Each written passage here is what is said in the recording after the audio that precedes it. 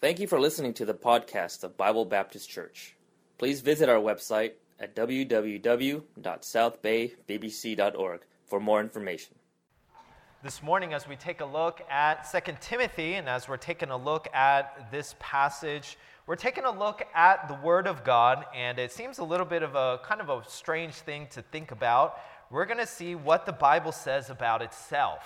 And this is very important because this doctrine is really foundational and fundamental to every other doctrine that we have. When you think about all of the things that we believe as a Christian, whether it's what you believe about God, what you believe about Jesus Christ, what you believe about the Holy Spirit, what you believe about heaven and hell, what you believe about sin, all of that is based upon this foundational doctrine of the Bible. What you believe as a Christian should be based on what the Bible says. Amen? Right? That's where our teaching comes from. That's where our learning comes from. That's where our belief and our faith comes from. So I want to take a look at a couple very basic but very important principles regarding the Word of God. The first of which is that God gave His Word. That God gave His Word. In verse number 16, 2 Timothy chapter 3, verse number 16, it says, all Scripture is given by inspiration of God. All the Scripture is given by inspiration of God. So what does that mean? What does it mean when we say that the Bible, the Scriptures, is inspired? What we mean is that these are not man's ideas. These are not somebody's ideas. These are God's very words. Amen?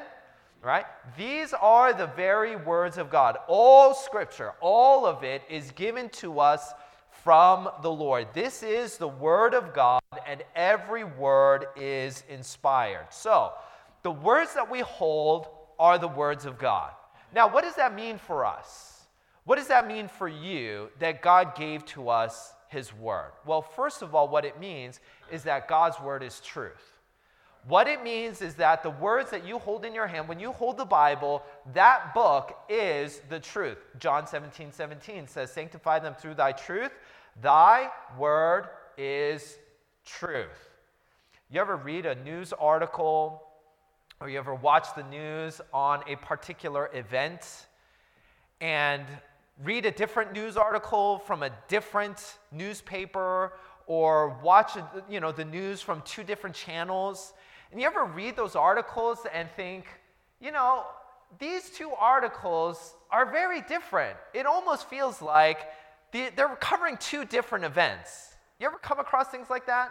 You read one article from one end of the spectrum, politically, and then you read another article from the other end of the political spectrum, and it feels like they're totally different things. That one group is saying one thing, and the other group is saying something totally opposite, and it can make you wonder, what's the truth here?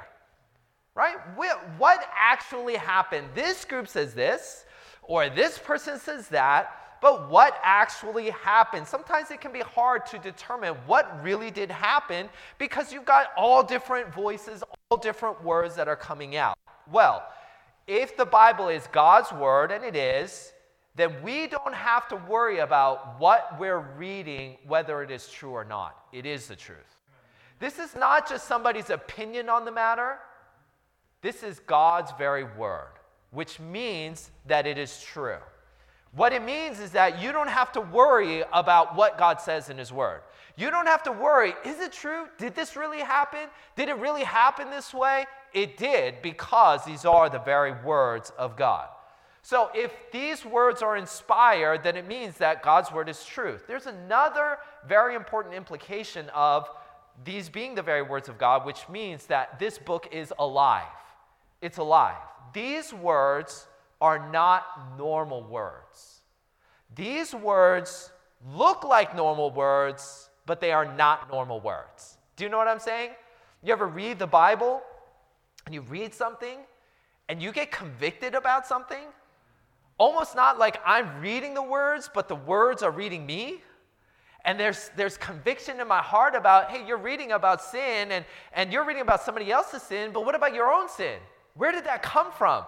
It came from the fact that God's word is alive. Hebrews chapter 4, verse number 12 says, "For the word of God is quick." That word quick means alive. For the word of God is alive and powerful and sharper than any two-edged sword, piercing even to the dividing asunder of soul and spirit and of the joints and marrow, and is a discerner of the thoughts and intents of the heart. The word of God is alive, and if you will read it, it will speak to your heart. It will divine in your heart what is really going on. Other people may not be able to tell what's really going on in your life, but the word of God knows because it is alive. Now, how could the word of God be alive? Well, going back to 2 Timothy chapter 3, it says, all scripture is given by inspiration of God. It means that God breathed. It means God breathed into the scriptures. That's how we know that it's alive. Go back to the book of Genesis. Remember Genesis? God made Adam. He formed Adam out of the dust of the ground. Remember what he did? He breathed into him the breath of life, and he became a living soul. In the same way, God breathed into his words, and the words became a living book. That's how it is alive. That's why this book is not like any other book in the entire world, because these are the only words into which God breathed life. That means it'll work in you. The third thing that we should consider when we acknowledge that these are the very words of God, first of all, we need to acknowledge it is truth.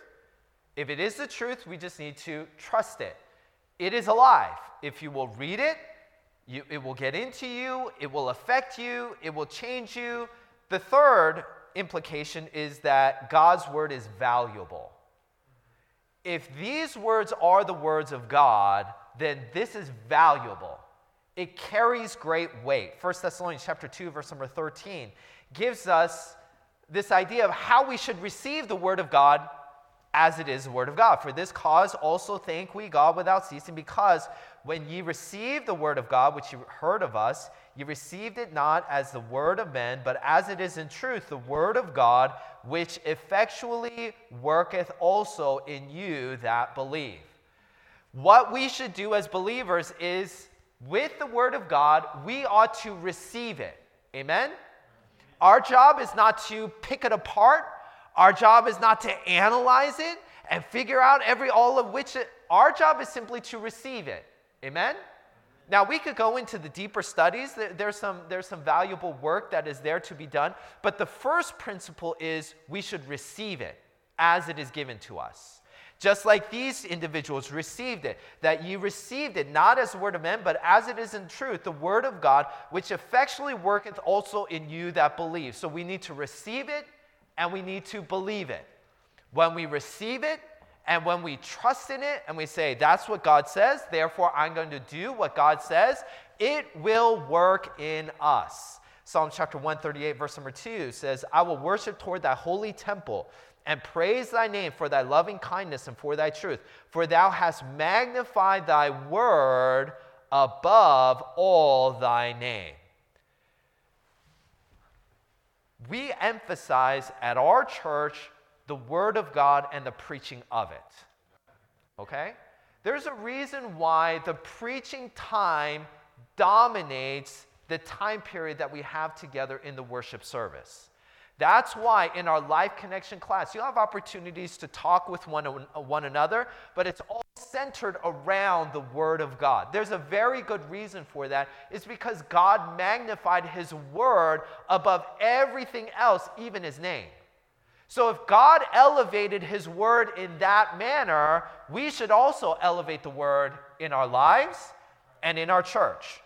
Deuteronomy chapter 4, verse number 2 says, ye shall not add unto the word which I command you, neither shall ye diminish aught from it, that ye may keep the commandments of the Lord your God, which I command you. So God's word should be valued. If God elevated His word, we too should also elevate the word of God in our personal life, in our church, in our ministry, in our homes, in our relationships, because God gave His word. So that's great that God gave His word, but I want to take a look at another very important principle that's equally as important as inspiration. God didn't just give his word, God guarded his word. Let's back up a couple verses. Verse number 14. Verse number 14 says, "But continue thou in the things which thou hast learned and hast been assured of, knowing of whom thou hast learned them, and that from a child thou hast known the holy scriptures." So Paul is writing to Timothy, and he says, you know the scriptures. You know the word of God. And here comes the second principle. The first one is inspiration. God gave his word. The second principle is preservation. God kept his word. God didn't just give his word on earth, he has preserved it so that we could have it with us today. Amen? All right? God's word did not just exist a long time ago, it exists on earth today. And we have it with us today. Amen? You have to believe this if you're going to believe the very words of God that we're reading, because he says, I have preserved my word. So there's a promise of preservation. We read some of the verses there, but looking at some other passages, Psalms chapter 100, verse number 5. "For the Lord is good, his mercy is everlasting, and his truth," remember, thy word is truth, his truth endureth to all generations. So God has made it clear every single generation will have on earth, be accessible, the word of God. All right? Every single generation. All right? There's no gaps. Matthew chapter 24, verse number 35. "Heaven and earth shall pass away, but my word shall not pass away." Matthew chapter 4. Jesus, as he's being tempted by the devil, responds, "But he answered and said, It is written, man shall not live by bread alone, but by every word that proceedeth out of the mouth of God." Here is Jesus saying, you and I need the word of God every single day. Every word that proceedeth out of the mouth of God. God gave it, and he preserved it because he knew that we would need it. Okay? So there's a promise of preservation. Now we're going to talk about the process of preservation. Not only did God promise to preserve his word, he has given a very specific process for that preservation. So, in particular, so the Old Testament was given to whom? It was given to the nation of Israel. Amen? Are we in agreement on that? It was, all right? That's pretty clear. The Old Testament was given to the Jews. It was given to them, that process of preservation. And when you take a look at those that write about, the preservation of the scriptures, Old Testament and New Testament, from what I can read, there's not a lot of debate about the Old Testament. There was very specific processes for the preservation of the scriptures. You had priests that it was their job to make sure that the scriptures were preserved. You would have families that would write it in their homes and things like that. The kings were to copy the scriptures. There's a process, and then later there were some scribes. They were called they produced this text that we use, the Masoretic text. They were the Masoretes, and so it was their job to preserve the scriptures. And so there's fairly good confidence there. The New Testament is where you get into a lot of debate. Maybe you've read about it, maybe you've heard about it, maybe you go to a church, or you know some people who they go to a different church and they use different versions of the Bible and they talk about some different things. Well, we're going to talk about this process of preservation. This is very important that we understand not just that God promised to preserve it and not just that God did it, but we understand how God did it because he gives us pretty clear principles. So we took a look at this verse earlier. John 17:17 says, "Sanctify them through thy truth. Thy word is truth." So the word of God is truth. We took a look at that. 1 Timothy chapter 3, verse number 15 says this in regard to the truth. "But if I tarry long, that thou mayest know how thou oughtest to behave thyself in the house of God, which is the church of the living God, the pillar and ground of the truth." So the church is the pillar and the ground of the truth. What is the truth? It is the word of God. Amen? You following me? All right. Thy word is truth. God says the church is the pillar and the ground of the truth. Where are you going to find the truth? Where are you going to find God's word? Well, naturally, you would find it in the church. Amen? That just naturally makes sense. God said it very plainly and clearly. Matthew chapter 16, verse number 18. And I say also unto thee that thou art Peter, and upon this rock I will build my church, and the gates of hell shall not prevail against it. So God's word is truth. The Bible says that the truth, the word of God, will be found in the church. Matthew 16 says that God will preserve his church. He has promised to propagate the church. John chapter 17, verse number 8 says, For I have given unto them the words which thou gavest me, and they have received them, and have known surely that I came out from thee, and they have believed that thou didst send me. So here is Jesus. He is praying. He's praying to God the Father, God the Son, praying to God the Father, and he says, I have given unto them, he's given unto the church, those believers that were there, the words which thou gavest me. So God has given the words to his church.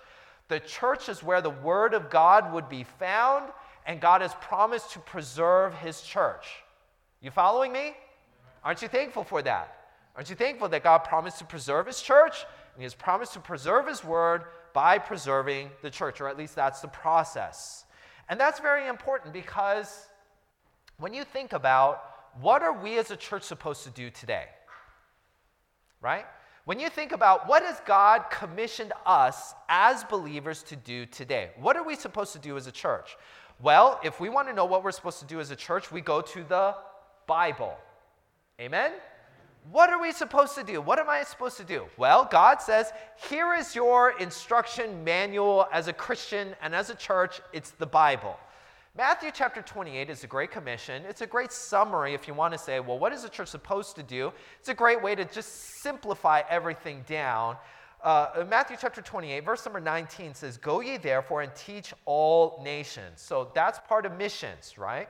When we support missionaries around the world, why do we do that? Because partly of this verse, teach all nations. I can't go to all 200 some odd nations that are out there, but I can support missionaries that will go, preach the gospel there. Go ye therefore and teach all nations, baptizing them in the name of the Father and of the Son and of the Holy Ghost, teaching them to observe all things whatsoever I have commanded you. And lo, I'm with you always, even unto the end of the world. Amen. So here's where we get into what is really practical regarding preservation.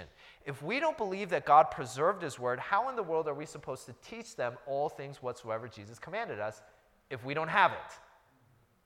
Right? Does that make sense? How could God command us to do something if we don't have the something that we're supposed to be doing? All right, that doesn't make sense. 2 Timothy chapter 2, verse number 2, And the things which thou hast heard of me among many witnesses, the same commit thou to faithful men who shall be able to teach others also. We are to receive the word of God, as you all have, as many of you have, and give it to somebody else so that they can give it to somebody else. Right? There's this process of transferring, this process of preservation, if you want to think of it that way. Now, if you think back on the individuals within the churches, and this is recorded, when you look at the Bible itself, you can see this. When you look at other people as they wrote about the church, you can kind of see this as well. A lot of people in the early church were not well educated. And by not well educated, we mean many of them couldn't even read. All right, this is thousands of years ago. A lot of people couldn't even, it's a little hard for us to imagine today. Like, they couldn't read. Grown adults couldn't read anything. Many of them could not. Now, you might think, that sounds like a very foolish way to preserve written word, right? You're going to entrust this organization, which is full of people that can't read, to preserve written word. God, couldn't you have picked something more logical? He could have. He could have. But he didn't. He didn't. Now, there's one very important principle regarding preservation that I think is important for us to realize and to always keep in mind when we look at this aspect of preservation. It comes from 1 Corinthians chapter 1, verse 27. But God hath chosen the foolish things of the world to confound the wise. And God hath chosen the weak things of the world to confound the things which are mighty. and base things of the world and things which are despised hath God chosen. Yea, and things which are not, to bring to naught things that are, that no flesh should glory in his presence. Some people will say it doesn't make sense that the Bible could be preserved by the church because look at who was in the church. Now, we believe that God can do all things, amen? Do you believe that God could preserve his word, his written word through people? Not everybody. Many of them could read, of course. We know people, they were writing, John, Peter, and Paul, of course, very highly educated Paul was. Do you believe that God could preserve his word even through an organization that maybe would not be quote-unquote ideal, humanly speaking? Of course he could. Amen? Because God is God. Amen? God can do anything. God can preserve his word. That no flesh should glory in his presence. God could have waited until the printing press came out to give his word. He could have said, hey, Peter, let me give you this great idea because I want to preserve my word, the printing press, all right? This is how you make it, this is how you do it, and then preserve the word that way. He could have. But he gave the word about 1,500 years, 1,500 years before the printing press came out. Could God have waited? Of course he could have, but he didn't.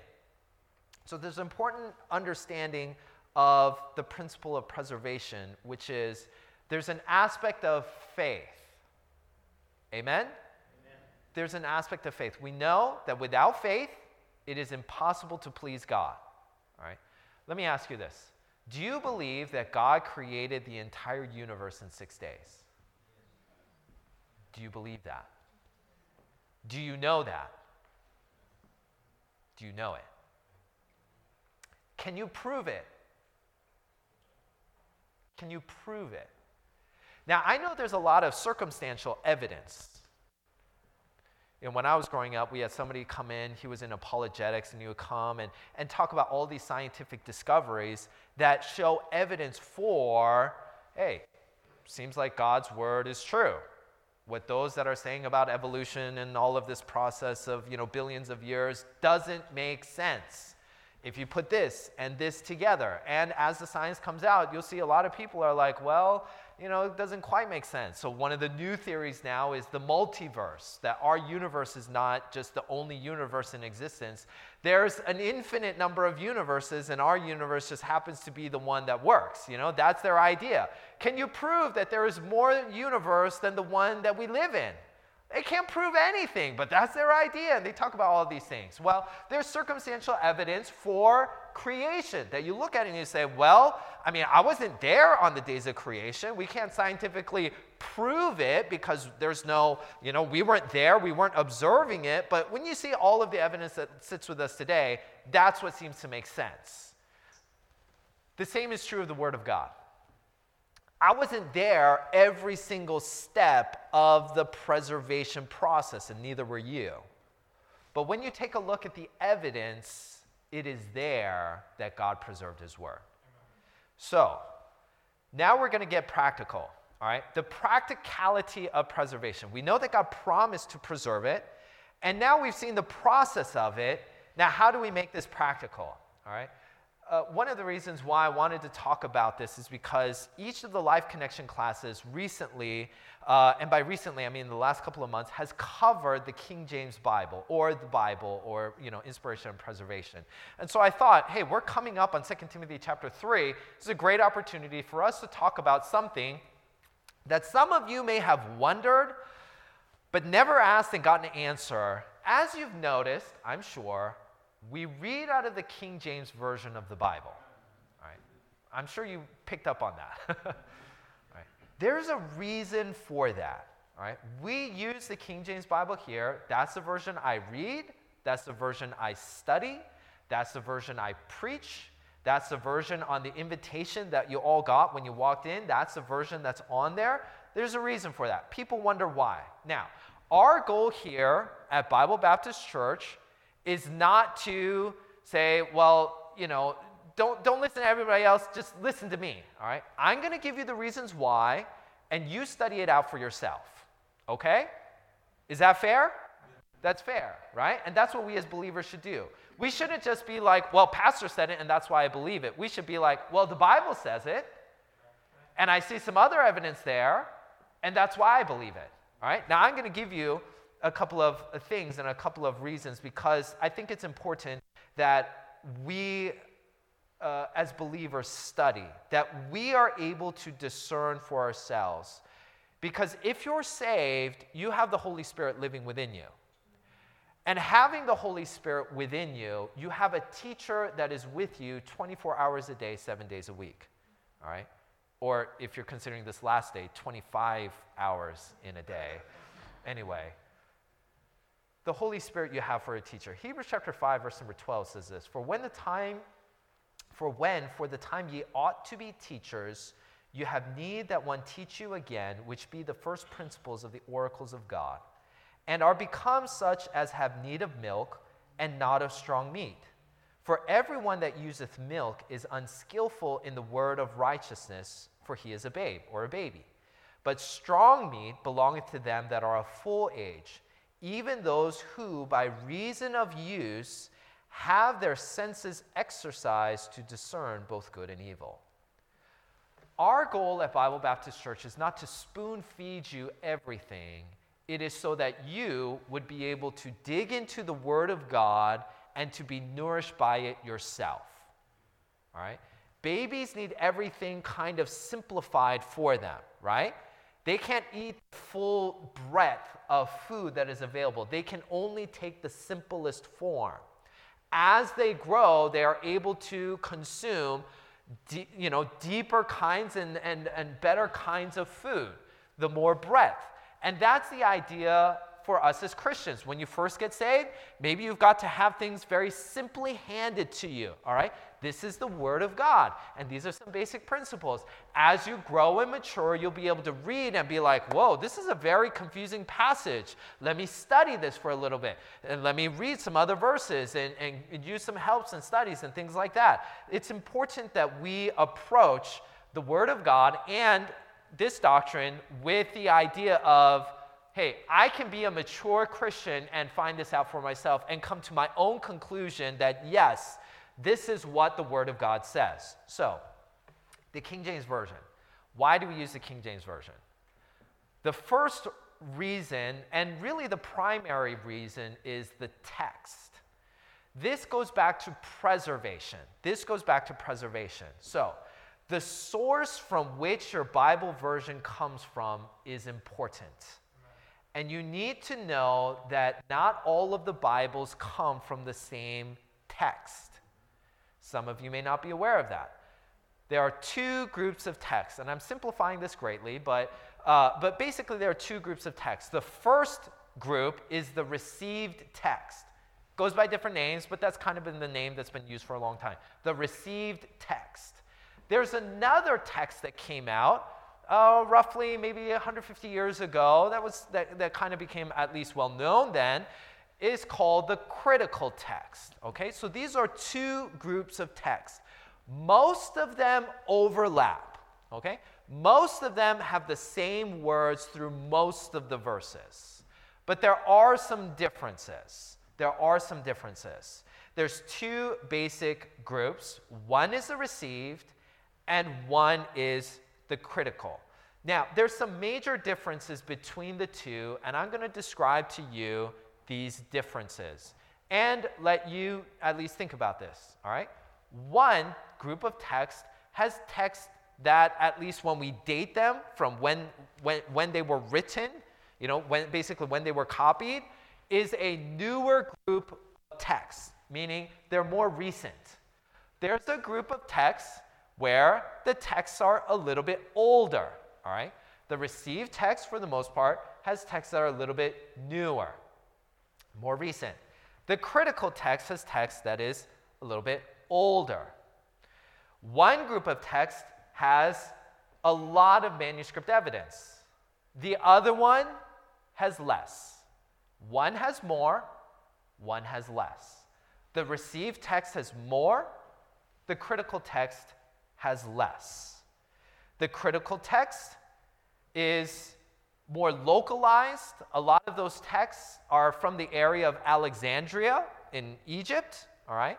And that would make sense why a lot of these texts would be older, because if you think, all right, we know that the Bible, many of them, much of it was written, there in Jerusalem and Judea and other places as well, obviously, once Paul started his missionary journeys. But he went kind of on the north side of the Mediterranean Sea, right? Turkey, Greece, eventually to Rome, that area. On the Egyptian side, as you can tell, the climate there is a little bit different, right? The climate would, kind of lend itself towards a longer preservation life. So the critical text, for the most part, is kind of more localized in that area. The received text is more broadly kind of spread out. You see evidence of this in greater areas and in areas that are closer to where the text was actually written. When you find out where Paul and these others were writing these texts, it was from Jerusalem, and then in modern-day Turkey and Greece and some of these areas, and in Rome, you have these letters that are kind of written in that area. You'll see that the received text, much of it came from that area. So one text is closer in time, the critical text. The received text is closer in location. Okay? So there's a number of differences between the two. One text was used continually by the churches, the other was not. One text was used continually by the churches, the received text, the other text was not. It was not used by the churches, and then kind of got produced in the 1800s. Now, why does that matter? Why that matters is because of preservation. Preservation is the principle that guides us through this process. So preservation, according to the Bible, says that God's word will be preserved to all generations. Amen? That's what the Bible says. It is preserved through all generations. So if you believe that God preserved his word through every generation, you would use the text that was used by the churches in every generation.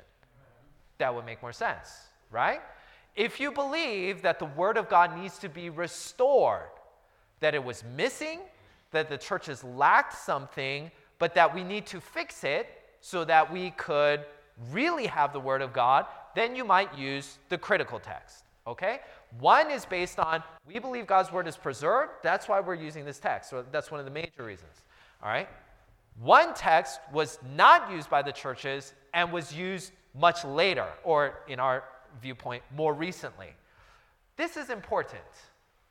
That's important. So that is really the foundational point of, all right, why do we use the King James Version? It begins with the text. Now, why does this matter? We're going to dig into this a little bit more. Because inerrancy is also in play here. All right, inerrancy means, are there errors in the Bible? You ever have a non-Christian friend challenge you? Hey, isn't the Bible full of mistakes? Right? And they say, and you ask them, where? And usually they say, I don't know, I heard somewhere that there are a lot of mistakes. Okay, I've had that. But sometimes I'll have somebody say, I remember I went door knocking one time, and this guy, he was a Muslim man, he came out and he pulled out this book that I guess was published somewhere, and he said, I don't remember what it said, 101 mistakes in the Bible or something like that.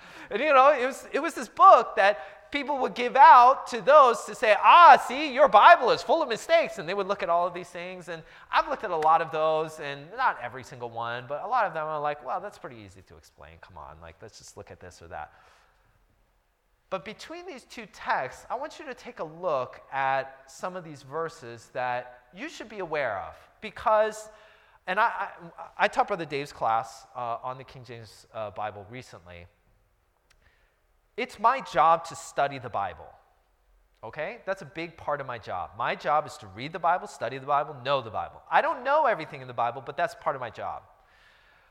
When I read some of these other versions, and I'm just reading random verses, I can't tell you, is this verse missing a word, or did they add words? I don't remember. Have you seen this book? Do you expect me to know every single word in every single book in every single chapter? I don't remember. So I'm putting a lot of trust in the translation that is put in front of me. There's a lot of trust that I'm putting because am I really going to go back and look at the Greek and look at the Hebrew and compare every single time I read this? I'm not. I'm just opening it up and I'm reading it and I'm studying it. Sometimes I'll dig a little bit deeper, but a lot of times I just read it. So a couple of these verses were brought to my attention by a brother, Mike Lester. He was a Bible teacher at West Coast Baptist College, where I went to Bible college. And these verses were brought to my attention by him. And so I want you to at least consider these verses and think about them. John chapter 7, verse number 10. I'm going to read this. This is in the King James. But when his brethren were gone up, then went he also up unto the feast, not openly, but as it were in secret. Okay? Now, I'm not going to read you some of the other versions because they basically say the same thing. As I mentioned, the received text, critical text, the majority is the same. But we're taking a look at basic Bible principles like inspiration, preservation, inerrancy, all of these things. Okay? Basically, all the versions say something like this, that after everybody went up, Jesus went to the feast secretly. This is verse number 10. Back up a couple of verses, verse number 8. I think you have two versions there, all right? So you have the King James, and I'm just picking the ESV for sake of picking one. ESV is one of the most popular ones today. In the King James, it says, I go not up yet unto the feast. What he's saying is, I'm not going yet. You guys go first. I will go later because my time is not yet come. That's the rest of the verse. The ESV says, I am not going up to this feast. 2 verses later, it says that he went to the feast not openly but secretly. So you got to think about this. Okay, hold on a second. One version says that Jesus said, I'm not going yet, and then 2 verses later, he went. That's okay, right? Because he said, I'm not going with you right now. I'm not going yet. But when he did go later, you would say, oh, okay, that's fair. He said he's not going yet, but he went. In the critical text, it says, I'm not going. And then he goes. Okay, this is Jesus we're talking about, right? Did Jesus lie or did he not lie? You got to think about that. 1 Chronicles chapter 3, verse number 10. We're going through the genealogy. I know genealogies aren't exciting, right? I know nobody gets pumped up for the genealogies. Verse 10. And Solomon's son was Rehoboam. If you're familiar with your Bibles, you know, Solomon's son was Rehoboam. Rehoboam had Abiah, his son. Asa, his son. Jehoshaphat, his son. Just the genealogies, right? Okay, fine. Matthew chapter 1, verse number 7. And Solomon begat Rehoboam, or Rehoboam. Rehoboam begat Abiah, and Abiah begat Asa. The ESV. And Solomon the father of Rehoboam, and Rehoboam the father of Abijah, and Abijah the father of Asaph, which if you're familiar with the book of Psalms, you'll see the word Asaph in there. Was Abiah's son Asa or Asaph? Let's go a couple verses down later. 1 Chronicles chapter 3, verse number 13. Ahaz his son, Hezekiah his son, Manasseh his son, Amon his son, and Josiah his son. Okay, again, I know, not exactly the most exciting verses, but this is the word of God. Matthew chapter 1, verse number 10. We're going through the genealogies again. And Ezekias begat Manasseh, and Manasseh begat Ammon, and Ammon begat Josias. The ESV. And Hezekiah, the father of Manasseh, and Manasseh, the father of Amos. Now, if you're familiar with your table of contents in your Bible, you'll know that Amos is in there. Amos was a prophet. Amos wasn't the king. So it makes you think a little bit. Now, here's something that I really want you to think about when you take a look at some of the versions, okay? You can look it up later if you want to. Out of the top, most popular Bibles, you'll see the NIV, you'll see the King James Version, you'll see the New King James Version, you'll see the ESV, you'll see the New Living Translation, you'll see some of these other versions, okay? Now, the NIV, the New Living, the ESV, the CSB, most of the modern translations all come from the critical text, right? ESV being kind of the example that I picked, okay? Now, here's the thing that I want you to think about which is the ESV said Amos instead of Amen, right? And it said Asaph instead of Asa. The NIV from the same text doesn't say Asaph, it says Asa. And it doesn't say Amos, it says Amen. Now I want you to ask yourself, okay, these translators are supposed to translate the text that they have, right? But when they translated that word, they said, we're not using this text, we're using the other one. Why would they do that? I don't know why they did that, because the ESV didn't do that, but the NIV did. Now, remember, this is about trust. Which version do I trust? When I saw that, I thought, hold on a second here. What's going on? Why are two translations from the same text producing different names? Right? That made me wonder, what's going on there? I don't know what's going on there, but if you want to study out for yourself, you can study it out for yourself. The text is the primary reason why we use the King James Version, because of the principle of preservation, that God preserved his word through every generation, and that's the text that we have our translation from, the King James being the best translation of it. All right?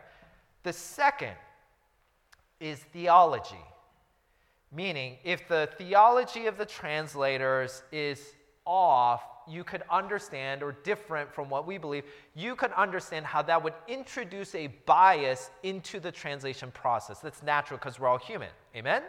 Right? We're just human beings. And I'm not being critical of the translators. I'm just saying, as human beings, we have a bias. So if I have a bias against something, that's naturally going to come out in my work. It's just going to come out, right? That's just how it is. So we're putting a lot of trust into these translators. So there is this principle, as I mentioned earlier. We either believe that the Bible was preserved or it must be restored. So that's the principle that's at play. So how does that apply? Okay, let me bring it practical again. I've gotten this question before. We use the King James Version. Why don't you use the new King James Version? Doesn't that make sense? That should make sense, right? We believe in the King James, but I'll be honest, a lot of the words are a little bit older, right? Some of the words, we don't necessarily use it exactly that way, and can be a little bit confusing. I think if you read the Bible and study it out, most of those will be resolved by themselves. But I understand this idea of we don't usually read text that sounds like that. And that's not reason enough for us not to use it. But, you know, I could see why some people would say, well, I'd like to use the New King James Version. It sounds a little bit more natural. Comes from the right text, doesn't it? All right. Supposedly they do. Here's the reason why I am suspicious of the New King James Version. Here's why I'm suspicious. Okay, I don't have a New King James Version, but the ones that I've seen at the bottom of the pages are footnotes, at least in the ones that I've seen. In the footnotes, it'll say things like NA, you know, and then give a different word, or NA, this verse isn't here. NA is the Nestle-Aland. It's a group of texts. It's basically synonymous with the critical text. They're not exactly identical, but they're basically part of the same family. The New King James Version says, all right, here's the verse. I'm translating the verse, but I'm telling you it should really be this over there. Okay? Now, let's say you're going to the shoe store. Let's say you walk into the Adidas store, and you're looking for some shoes. You walk up, the salesman talks to you and says, what can I do for you? I'm looking for shoes. Great. We got lots of shoes. Come right this way. Takes you to the shoe section. You're looking for some shoes. And he says, what kind of shoes are you looking for? I'm looking for some running shoes. Great. Here's some running shoes. All right, why don't you pick one? All right, I like this one. This one looks good. Can you give me a size, whatever, size 10. Give me a size 10. All right, great. Yeah, that's a good shoe, but let me really tell you something. I'm not supposed to tell you this, but the Nike shoe is really better. Okay, don't tell anybody I said that, but the Nike version is really better. Oh, okay. All right, that's a little strange. Why are you working in the Adidas store? All right, okay, I'm not getting that one. All right, What about this one? That one looks pretty good, right? It's pretty expensive. Must be a really good shoe. Yeah, that's a great shoe. That's a great shoe. But let me tell you what. I went over to the Nike store the other day, and the Nike store shoe, man, I tried on that one. It's even better, and it's slightly cheaper. All right, don't tell anyone I said this, but the Nike shoe is really better, okay? Now, if you walked into the Adidas store and the Adidas store guy kept telling you the other store is better, first of all, you'd be wondering, why are you working at the Adidas store? Have you gotten caught for this before? All right, and what am I doing here in the Adidas store? Right? You'd be wondering, what am I doing here? I should be over there. Now, that's, in my mind, what the New King James Version does. It says, great, you want the Bible? Here it is. But really, what you should be doing is picking that one over there. All right? It makes me wonder. All right, it makes me think. All right? And that's the idea. I want you to think about these things. All right? That's why I'm thinking, what are they doing here? What are they doing here? The third is technique. All right? The third reason why we use the King James Version is the technique. The primary reason is the text.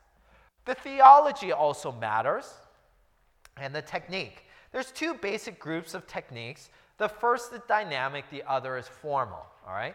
You may not be familiar with the terms, but if you've looked at different versions of the Bible, you'll know that they vary wildly by how the same verse can sound, all right? So a dynamic equivalency, that's the formal term for it, is basically, all right, I'm going to read the verse, I'm just going to tell you kind of what it means. All right? It's basically a translation of ideas and thoughts and things like that. Formal equivalency is more along the lines of, all right, here are the words. I'm just going to translate it word for word as best as I can, and you decide for yourself what it means. All right? There's two basic groups, and it's really a spectrum. All right? The King James Version doesn't always do it exactly word for word, because sometimes you'll have like idioms, where if you have an idiom, you'll be like, okay, I know what the words mean, but I have no idea what this verse is saying, right? So every version does some level of that. But the King James leans more on the side of formal equivalency, all right? So here's why some of these sorts of things matter, all right? We're going to go to the Lord's Prayer, Matthew chapter 6. Matthew chapter 6, verse number 13, all right? Do you have this verse up here? You don't have the verse. Okay. Turn in your Bibles. Matthew chapter 6, verse number 13. All right. I'm sorry. I forgot to put this verse in. Matthew chapter 6, verse number 13 says this. All right. And lead us, some of you may know this by memory, and lead us not into temptation, but deliver us from evil. For thine is the kingdom and the power and the glory forever. Amen. All right. That's a very well-known verse. Some of you may have it memorized, right? This is part of the Lord's Prayer. That's verse number 13. That's from the King James Version. If you have a different version, look at the version that you have. Right? The ESV says this. All right? If you have your King James, you can look at it. If you have a different version, just look at whatever version you have. The ESV says, and lead us not into temptation, but deliver us from evil. Pretty similar, right? At least the beginning half. We'll talk about the second half in just a moment. The NIV and the New Living Translation, these are some of the more popular versions. They introduce a more dynamic equivalency, meaning I'm not just going to translate what the word is, I'm going to translate and tell you what it means. And lead us not into temptation, but deliver us from the evil one. Now, who is the evil one? All right, in your mind, if I were to ask you, who is the evil one, you would probably say, all right, you will probably say Satan, right? The King James and the ESV are more formal. I'm not going to interpret it for you, or at least best as I can. I'm just going to tell you what the word is. Lead us not into temptation, but deliver us from evil. The NIV says, deliver us from the evil one. Those are two different things, right? If I'm asking God to deliver me from evil, that could mean a lot of different things, right? Because I know there's evil in the world. I know that there is evil in my heart. I know that there is evil in Satan. I know there's a lot of places I need to be delivered from. I need protection. I need safety from. But if Jesus said in his Lord's Prayer, deliver us from the evil one, I only need to worry about Satan. Those are two different things. Those mean two different things. Now, once again, If you're not familiar with your Bible, or even if you are, you might read a passage like that and not realize that that's what the translators did. Because I'm not going through verse by verse and comparing every single thing. I'm just saying, well, you know what? Some wonderful men put a lot of hard work into this so that I don't have to do the work. Great. But that means I'm putting a lot of trust into those that translated the work. All right? It's about trust. And it's about which version do you trust. It's about which version do you trust. So people wonder, why do we preach from the King James and I only reference the King James? I only use the King James. Why does our church have that position? These are the reasons why. Okay? Now, you can look at the other versions for yourself and take a look and see. There are other verses. If you want to ask me about them, I can show you some other verses and say, look, these are just some questions. I want you to take a look and think about it. And if you have some other questions for me about the King James Version, great. I'll take a look at it. Maybe I'm not familiar with the verse. I'll take a look at it myself, and we can talk about these sorts of things. But the point is, which version do you trust? So that's where all of this gets pulled together, where, okay, what does inspiration have to do with me? And what does preservation have to do with me? It has to do with which version are you putting your trust in. So that's where this all comes down to. Now, thirdly and quickly, I don't have a lot of time. Thirdly, there's another principle that's very important beyond inspiration and preservation. The third one is that God grows through his word. All scripture is given by inspiration of God and is profitable. Because having the right Bible in your bookshelf doesn't matter if you don't use it. Amen? Having the right version, having the best version of the Bible in your bookshelf doesn't matter if you don't use it. In my living room, on one wall is a couch. On the other side is a TV, and there's some bookshelves. That's our living room. Of course, there's a door to walk in. Above our couch hang three things. In the middle, above our couch, is a picture from the day that my wife and I got married. It's this big picture. And Sean, is Sean here? Sean's not here. Sean took those pictures for us, and I never knew you or Sean, but he came from California here to New Jersey, took our pictures, great pictures, wonderful pictures. If you need a photographer, he's not here, but talk to his wife over here. Great picture, hanging over our couch. Great, wonderful. On either side of that picture hangs two guitars. One is mine, one is my wife. Okay? I've had my guitar for at least 10 years, I would say. My wife has had hers for, I don't know, at least as long as we've been married, maybe longer. She's laughing over there because she knows where I'm going with this. All right, 7 or 8 years, okay? Now, if you ask me to pull down that guitar and play some beautiful music for you, you will be greatly disappointed, okay? I've had that guitar for 10 years, and I can play maybe 5 chords, okay? That's not a great rate of learning. That's like 1 chord every 2 years on average, okay? It's not doing too good, okay? I don't know about my wife. She's never played it for me. She might be better. She might be worse. I don't know, but she hasn't played it for me, okay? Now, is there anything wrong with the guitar? No. Well, it's out of tune because we don't use it. But I could tune it, and it would sound perfectly like a guitar, like any other guitar. It's a great guitar. I paid a lot of money for it. Actually, somebody bought it for me for Christmas. Somebody paid a lot of money for that. It's a great guitar. Wonderful guitar. Perfectly usable guitar. But I can't make any music because I've never used it. We can have the right doctrine, but if you don't use it, it doesn't matter. Can I make that clear? You can have the right version and have the right beliefs, but if you don't use it, it doesn't matter. I could have the most expensive guitar in the world hanging on my wall, and it wouldn't make a difference. It wouldn't make a difference. You know why? I don't know how to use it. I don't know how to use it. I've never really used it. Every once in a while, I'll pull it down and practice the 5 chords that I know, and then I put it back. All right. We can have the right version in our church, but if we don't use it, it doesn't matter.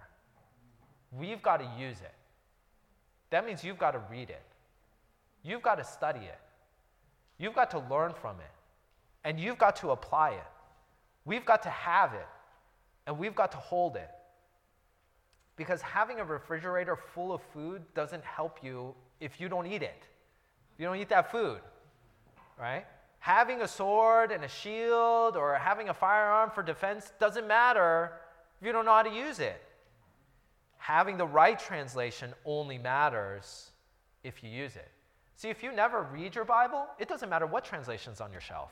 You could have the worst translation in the world and it wouldn't matter. It wouldn't make a difference. You know why? You weren't using it. That's important. Now, just real practically in closing, if you want something, this is where technology comes into play, can be very helpful. All right? Some people ask me, how do I study or how do I do this here? There's an app that you can use and something that I highly recommend to download. I usually don't do this, right? But here's what I recommend for people. If you're comfortable using technology, some of you just want a physical book, that's great, that's fine. You can pull out the physical Bible and the physical Strong's Concordance if you want to. But here's what I recommend.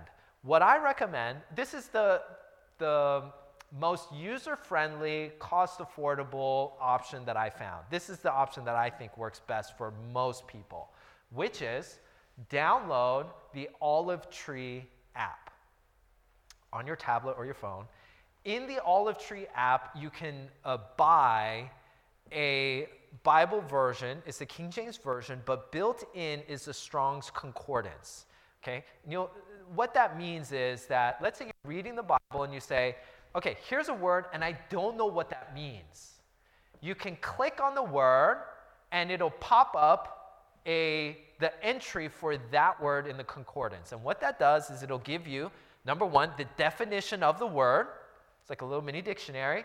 It'll give you every instance that that word was used in the Bible.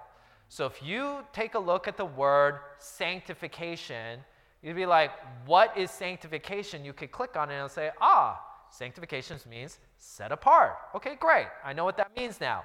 Then you can take a look at every other time in the Bible, that Greek word or Hebrew word or wherever it is that you're looking, where that's found in the entire Bible, and you can see, in different places, it's actually translated different words. Now, if you're familiar with more than one language, you'll know that languages don't always overlap perfectly, right? You'll know that this word in English doesn't perfectly translate to this word in Korean or Tagalog or whatever. Sometimes, depending on the use case, it's more like this word. But in this situation, sometimes it's more like that word. And languages can be tricky like that. So that's why translation work is very difficult. But it'll tell you every single place that it's used, and then you can take a look at all of the references. Now, don't look up the word the, okay? You'll find like 100 million instances of the word the in the Bible. Don't look up words like that, okay? Just words that you're like, I don't know what sanctification is. I don't know what this word is, You can look up Jesus Christ if you want to, but Jesus is always going to be Jesus, and it's going to be the same way every other place, basically, with a few exceptions. But, okay, that's practically what I recommend for people, okay? So, you can have the right version of the Bible, but if you don't use it, it doesn't matter. So let's use it, all right? If you want to use technology, great. I'm not anti-technology. I know there's a lot of dangers with technology. The internet, social media, we don't need to get into that. But this is a great way for you to say, you know what? Here's something very accessible. When I'm, waiting to pick up my child from school, I can open up my app and read the Bible and learn from it. Well, I got 5 minutes, I got 10 minutes, I can learn. Or when you're at home and you're doing your devotions and you want to dig in a little bit deeper, I know what this verse here, I think I know what it says, but what is it really saying? You might be able to dig in a little bit. And that, I think, could be helpful for you. So we are to use it if we are going to benefit from it. So once again, just to summarize, number one, we believe God gave his word. Amen? I think everybody here believes, no matter what Bible version that you use, I think everybody here says, yeah, we believe God gave us his word. The second one is, did God guard his word? Did he preserve it through every generation? And if you believe that he did, it's really going to narrow your choices for which version do I trust? Which one do I trust? And which one will I use because I've got to use it? So let me ask you to think about those things. After the service, if you've got questions, I'm not saying I can answer all your questions, but I'd love to try to answer them for you.